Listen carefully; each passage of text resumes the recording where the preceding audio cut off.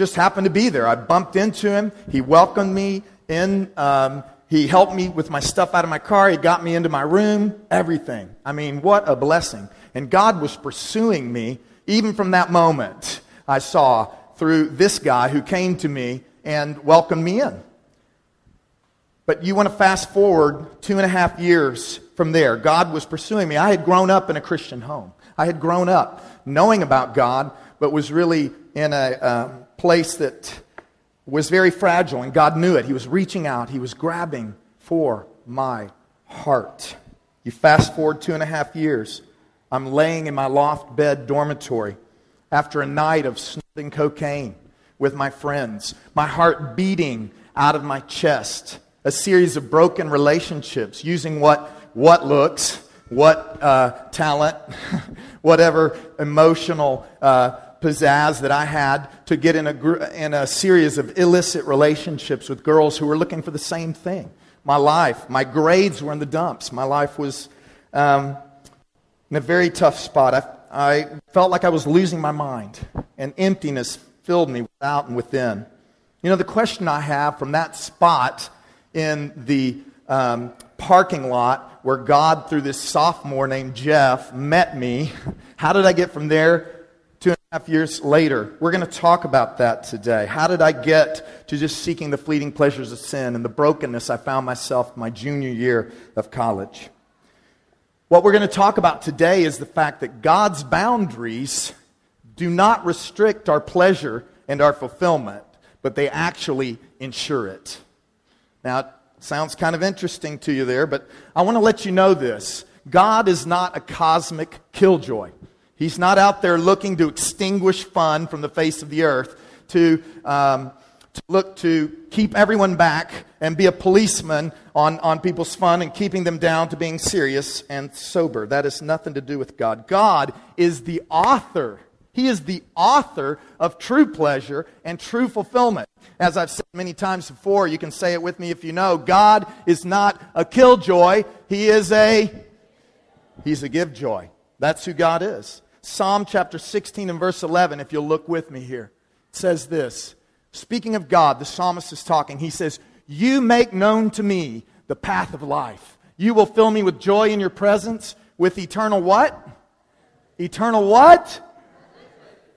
Oh, eternal pleasures at your right hand. I tell you this, the devil never created anything.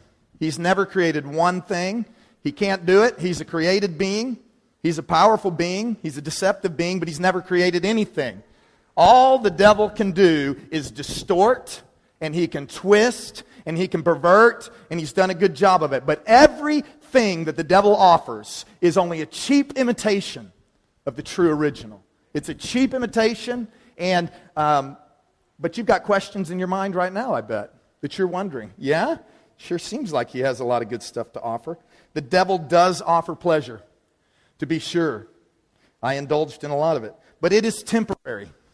It is temporary. It could last up to 80, 90 years. But it's temporary in light of eternity. And it's ultimately destructive. Some examples. If we'll look at it, for God in the way that He has ordained things. Let's look at the subject of alcohol. You know, where I came from in Texas, Jesus did not turn the water to wine. Jesus turned the water to grape juice.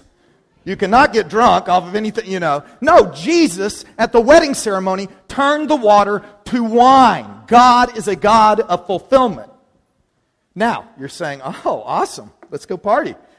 Having a drink can be pleasant if you're old enough, if you're in the right state of mind. Jesus did not, as I said, change the water to grape juice. I'm not advocating drinking here. I'm just saying it can be an experience. The Psalms say wine that gladdens the heart of a man. God put it here on this earth. But getting drunk, being under the influence of alcohol, is extremely destructive in all of its forms. The devil twists, he perverts. I know for you students out here, you know, there's a lot of partying going on. There's a lot of I'm going to get drunk. Look, I mean, isn't it crazy? Oh man, I was so drunk. I don't remember anything, man. I was blasted.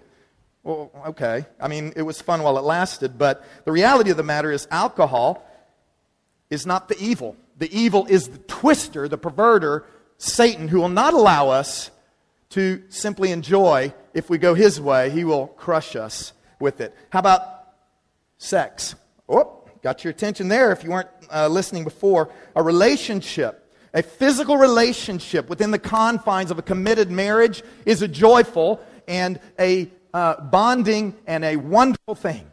And it brings a measure of fulfillment. It is not the full fulfillment of the marriage because there are many other parts to the marriage, but it is something given by God. The devil did not create sexual pleasure. I'm telling you this now. He just can twist it. He just can pervert it. And I can guarantee you this. He has a hook in it if you take it in his bounds and in his way to destroy your life. God has it, but the enemy has twisted it. You know, when we are using multiple people and being used for quick gratification outside of the context of a committed relationship and marriage, the evil twist tears down our souls. We may or may not recognize it, but our souls are twisted. We're unable to love and to express love and to receive love in the proper way. I got good news for you today, though. If you have been involved in anything that's destroyed your soul, Jesus heals souls. And He'll do it today. How about relationships? Enjoying people's company is a great thing. Anybody like it? Community? Some of us are very introverted and we like it in little snatches. Some of us are extroverted and we don't know what to do alone. But I was saying, well, no, I won't go there. But to have to rely on others to build up your self-image, to have other people all the time telling you how great you are, putting your whole affection in them is not the relationship God intended. He originally intended us to get our identity from Him and to share in a mutual relationship of love and honor with one another. The devil is a twister. He's a twister. He does the twist. He does the twist. That's all he can do. I'm telling you right now, the outcome of this is that God wants relationship for you. He wants fulfillment for you. He wants even the pleasure of eating and drinking. Praise the Lord. But it's within boundaries that can be safely operated. God's boundaries don't restrict our true pleasure. I said that before. They don't restrict our true pleasure. They actually ensure the ultimate pleasure and fulfillment that we're really looking for. We're going to look today I'll make one more illustration before I go to the next part, is that pleasure is like a river, right? In Texas, where I come from, the state of Texas, there was a lot of flooding in the last couple of months, and things went crazy, and I saw some pictures of different rivers that had overflowed their banks. Destruction everywhere. Well, pleasure is like a river. Pleasure within the confines and the context of how God intended it, us within that realm, it can be powerful. It can be exhilarating. Anybody ever gone on a raft ride in a river? Yeah? You enjoyed that, right? Powerful, pleasurable, and man, just feeling it in the river today, especially with a little bit of heat here. Within its confines, the river's awesome. Outside of its context, outside of its boundaries, it's completely destructive. It will destroy everything in its path. God has intended us for pleasure, but He's not intended us for pleasure outside of His intention for it and His ability to give it to us.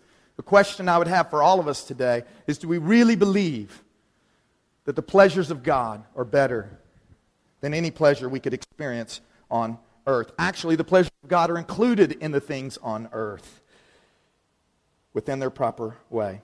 When I say that God's boundaries don't restrict true pleasure and fulfillment, some of you may be wondering what I'm saying.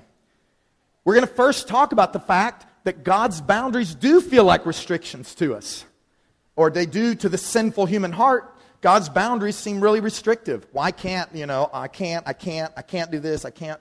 But the reality of the fact is that if we are given freedom, freedom is not the same thing as what we think it is either. When we operate in the freedoms that we want with no restraint, that freedom is really not freedom. We're going to look at some of that today.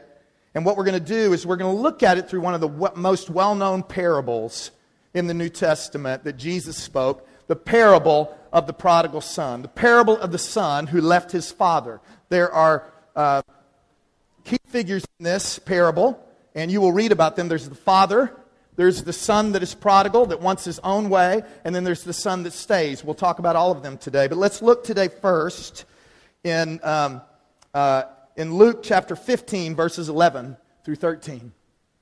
Jesus is speaking to his disciples. He's speaking to a group of people. He says, Jesus continued, there was a man who had 2 sons. The younger one said to his father, Father, give me my share of the estate. So he divided his property between them. Not long after that, the younger son got together all he had, set off for a distant country, and there squandered his wealth in wild living. Again, that is the 3rd chapter of the New Testament in the Bible, Luke chapter 15, 11 through 13. The son in this parable, Jesus is expressing, saw life with his father as restrictive.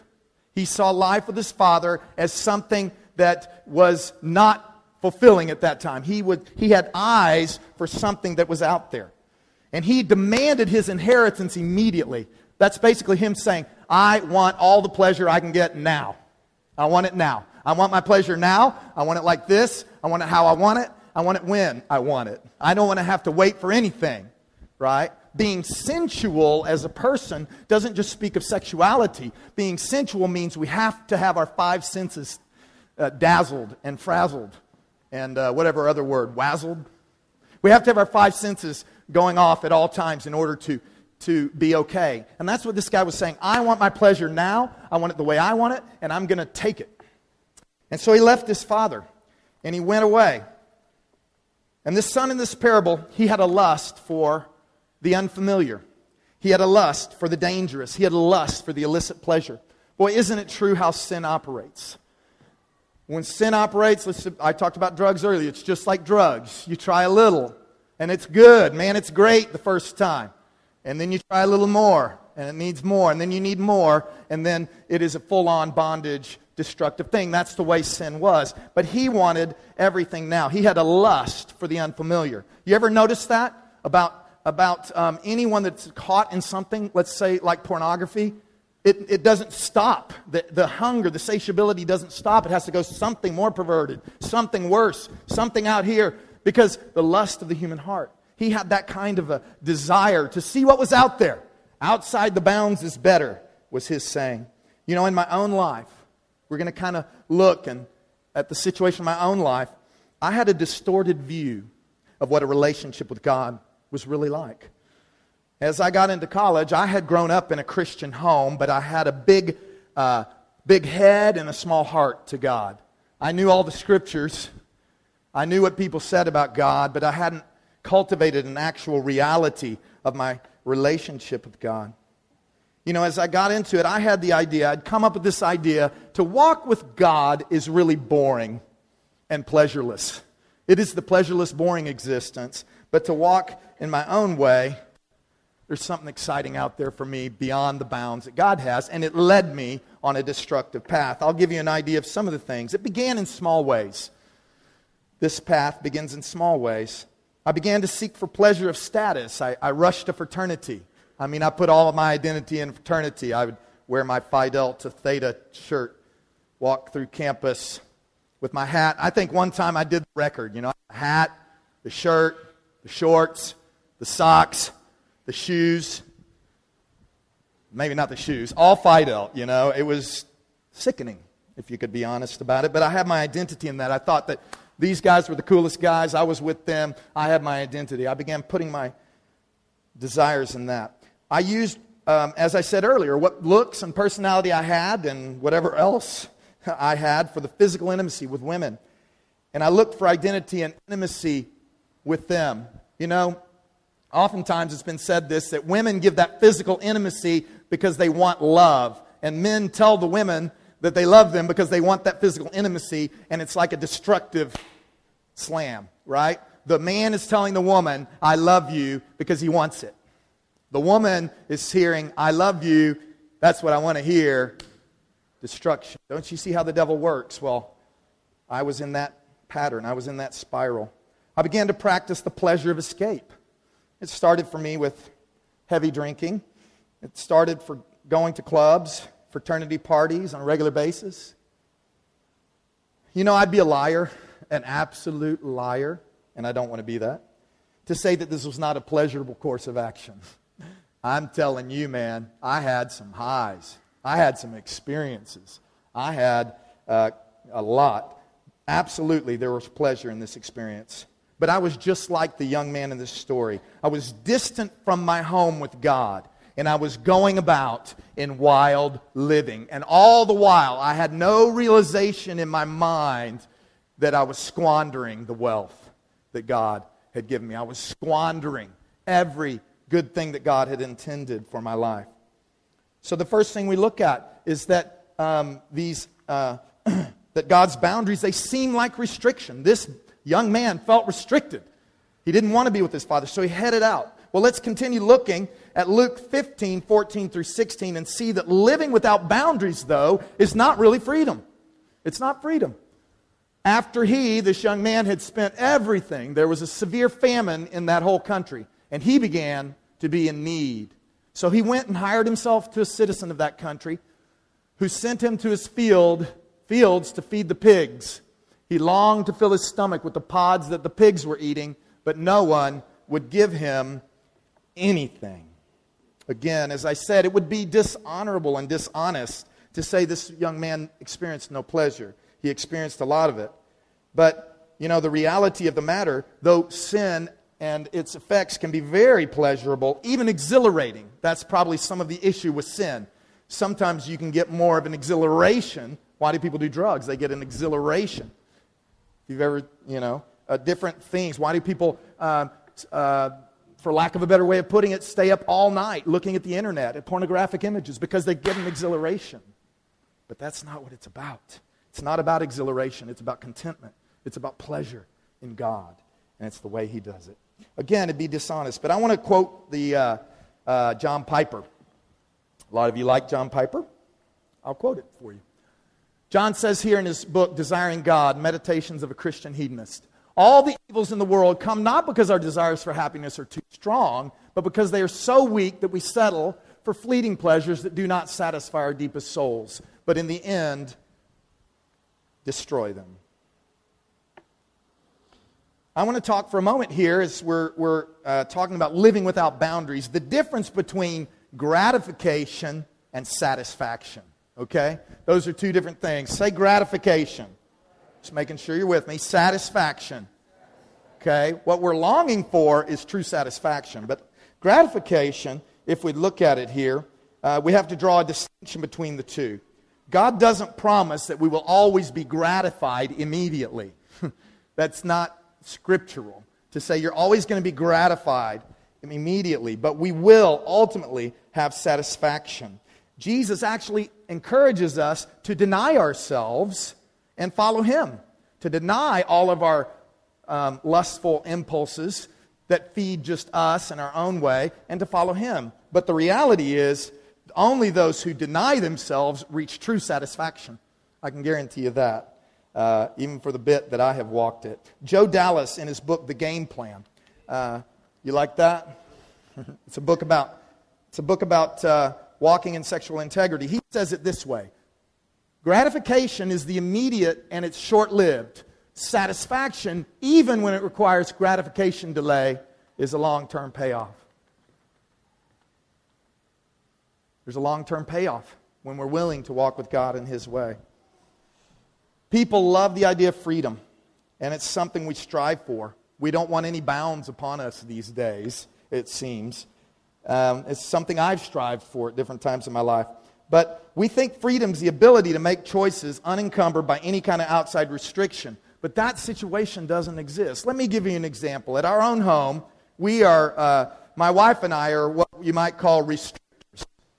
Restrictors. We have a 6-year-old, a 4-year-old, a 22-month-old, and a 4-month-old. We are in the restricting business.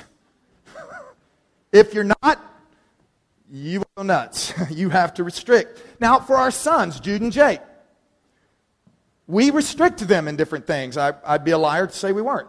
We go out and we say, okay, guys, you can play outside of our house. Our house is at the end of I guess you could call it a cul-de-sac, but it's skinnier than any cul-de-sac you ever saw. Those of you who've been there know. But anyway, you can say you can play, and you can go up to the second house, and you can go up to this house, and you can stay out of the streets. And so we do definitely restrict them on that. They can't run into the street. As interesting, as fun, as enjoyable as that seems, it would probably be a lot more fun for a while to have all that, more place to run and experience fun stuff. But why do we restrict them from going into the street?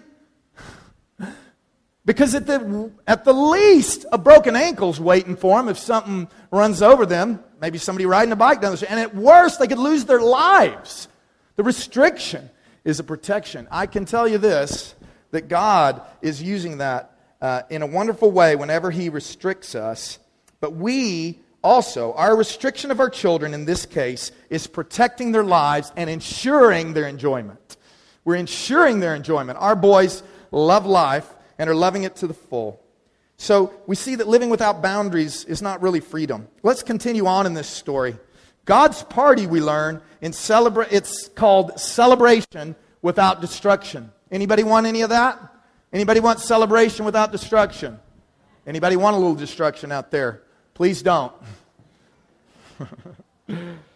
Luke chapter 15, 17 through 24, read this with me. When he came to his senses, he said, "How many of my father's hired servants have food to spare, and here I am starving to death? I will set out and go back to my father and say to him, 'Father, I have sinned against heaven and against you. I am no longer worthy to be called your son. Make me like one of your hired servants.' So he got up and went to his father. But while he was still a long way off, his father saw him and was filled with compassion for him. He ran to his son, threw his arms around him and kissed him. The son said to him, 'Father, I have sinned against heaven and against you. I am no longer worthy to be called your son.' But the father said to his servants, 'Quick, bring the best robe and put it on him. Put a ring on his finger and sandals on his feet. Bring the fattened calf and kill it. Let's have a feast and celebrate. For this son of mine was dead and is alive again. He was lost and is found.' So they began to celebrate." The word party is an interesting word because it's a term that's loaded with meaning in our culture. We think about the scene that was up on the screen before I started preaching. We think about things I've talked about, drinking, drugs, sex, just going off the boundaries. But the way that we explain God's kind of party best, as I said, is celebration without destruction. One thing I want us to look at is that the party for this young man and the party for each and every one of us really starts when we return to the Father. It starts when we return to the Father, when we come back to Him. God was not looking. I want to encourage you today, wherever you are, whatever's going on in your life, that God is not looking for a way to judge you. He is asking you to come to Him. That's coming to Him with all of your heart, and He wants to have mercy upon you. You see how this father was. He wasn't looking for a way. Jesus was not just talking about a simple earthly father. He was saying, this is the heart of your heavenly Father when you return to Him. He will lavish you with kindness that you don't deserve. He will give you everything that He has, and you could never imagine how awesome it is. The true party started when this man returned to his father. The true party starts for us when we come under the protection and under the provision of our God. When we quit living in rebellion, and we quit living and we surrender our lives. In the book, The Party in God, by Robert Herber, he says it this way: God's party builds you up. The world's party tears you down. God's party makes you great. The world's party throws you into the sewer. God's party gives you authority and restores your inheritance. The world's party strips you naked and humiliates you. See, there are two parties going on, but one of them is without destruction. Celebration, we talk about that. We have a God that is celebrating today. As I alluded to earlier, I finally came to my senses. It was Thanksgiving of my junior year of college, and I had gone out drinking all night, and I was hungover the next morning. I didn't go home with my parents for the rest of the holiday, which was 90 miles away at that time. And I stayed, and I had this funny thought, I'm going to call fraternity brothers and keep partying, numb my soul, because the process kind of goes on itself, you know. If you're feeling bad, then you numb it. Then you feel bad because you felt bad, then you numb it. And I went through an entire list of my fraternity brothers, and because most of them were out of town, it was Thanksgiving holiday, and whoever else wasn't had something else to do, I was faced for the first time in a long time with the reality. It was the moment then God had been preparing, because so many people had been praying for me. My friends from high school, some of them, my parents, home group, small group. I came to my senses. For the first time in years, I sat on my bed and I began to call out to God in desperation. At that moment, my parents called, and I unloaded my heart with them, and I let them know everything I'd been involved in. It was at that moment I decided I would no longer run from the Heavenly Father. I would no longer look for the temporary pleasures of sin. I wasn't going to do it anymore. And I'd surrender to the loving arms of Jesus and follow Him, no matter what the cost. I determined I'm going to find my pleasure in God for the rest of my life. The last thing I want to say here, we're going to look at the second brother real quickly, and then we're coming to a close, is in Luke 15, 25 through 31. It says this, Luke 15, 25 through 31. Meanwhile, the older son was in the field. When he came near the house, he heard music and dancing. So he called one of the servants and asked him what was going on. Your brother has come, he replied, and your father has killed the fattened calf because he has him back safe and sound. The older brother became angry and refused to go in. So his father went out and pleaded with him. But he answered his father, look, all these years I've been slaving for you and never disobeyed your orders. Yet you never gave me even a young goat so I could celebrate with my friends.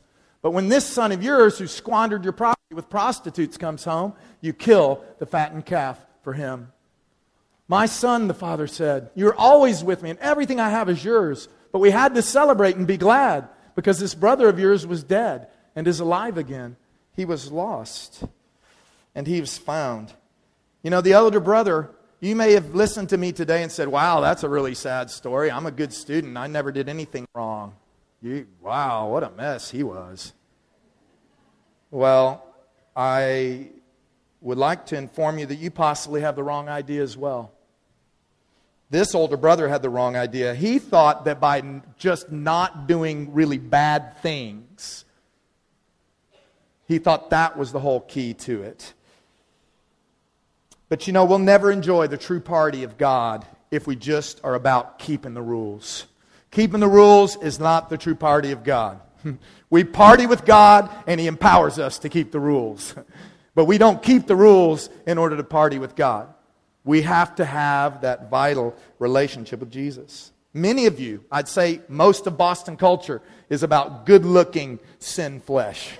It doesn't look like what I described as me. It looks like a great student, a really successful businessman or woman, this, that, or the other. But God is also speaking to you, the older brother, the older sister, in this story. Just as the father in this story accepted the prodigal son back, the older brother needed to see that there was so much more relationship with the father than keeping rules. Rules without celebration breeds death. It just breeds death every time. If we're a rule keeper, who did Jesus come the most harshly against? Those that were Pharisees. They kept all the rules and hatred was in their heart. They kept all the rules and they looked down on everyone else who didn't keep the rules. Do you look down on other people a lot? You may have a little bit of this that you're dealing with. Maybe you are like the older brother. You're basically a good person. You keep the rules. But maybe you lack the true joy that's found in a relationship with God, an extravagant, celebrating relationship with God. That's what I want to invite us into today. We will never stay free. I want to say this to you today. You'll never stay free of sinful desires. Let me make sure I say this right. We'll never stay free of sinful adventures unless we get caught up in the adventure of God. The human heart has to have an adventure. The human heart has to have something greater to live for. And we will get caught up in our own selves, in our own achievements, or our own sin and destructive patterns if we don't have that adventure with God. And that's what God's inviting us into. That's what he's inviting us into here in this series about the partying God. I went from living a wild and dangerous life to being a bold witness for Jesus. I was in a fraternity, and my friends thought I was a nutcase. But here was the thing. For the first time in my life, I didn't care what they thought. I was living on the other side. I would share with my friends the pledges in my fraternity. I know you don't have fraternities at BC, but there's a lot of the same elements in the different groups and the different things you're involved in.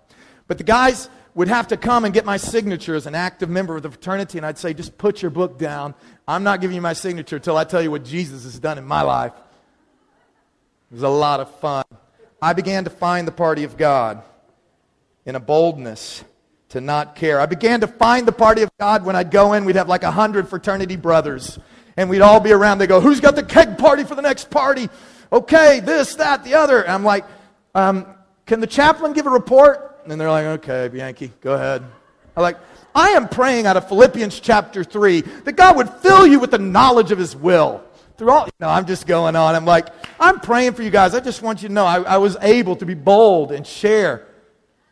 And, not everyone came to Jesus immediately. Not everyone's going to pat you on the back for celebrating Jesus. In fact, some people will despise you for it.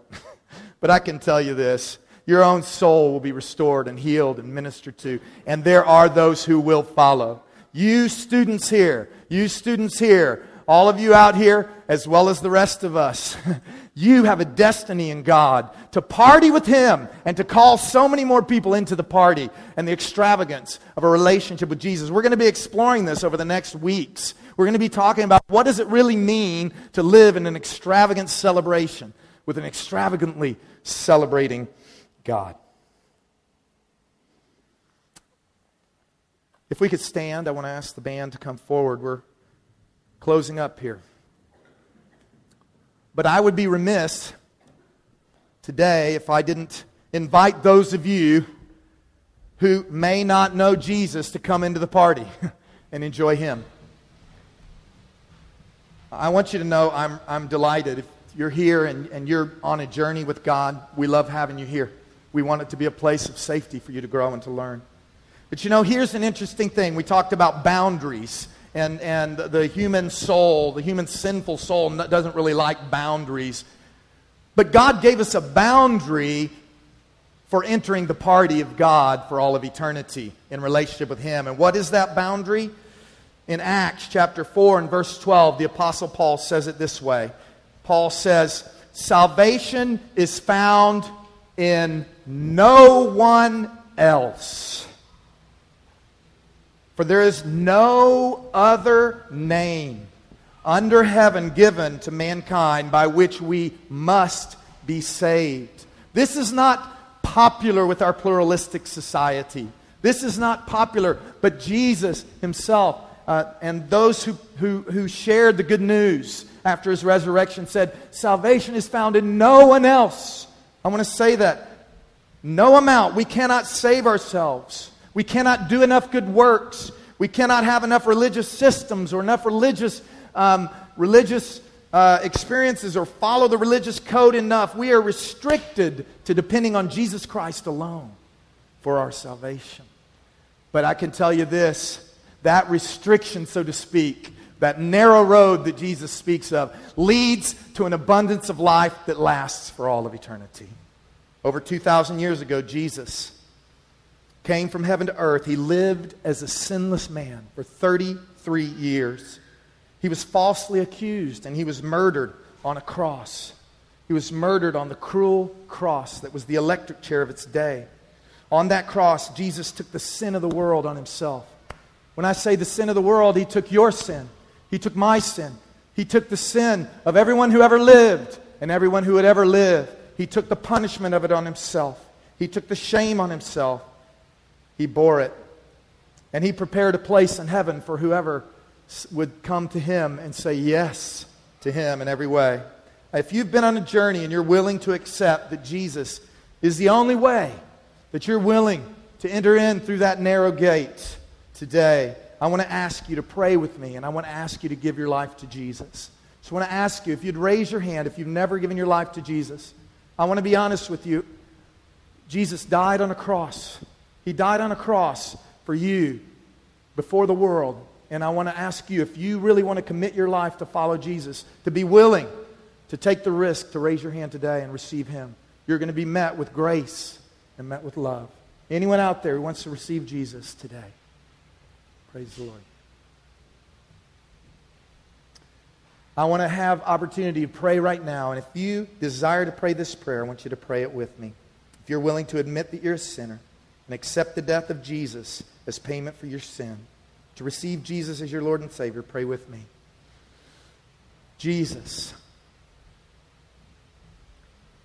I admit that I am a sinner, that I cannot do enough work to earn salvation, to earn relationship with you and entrance into heaven with you for all eternity.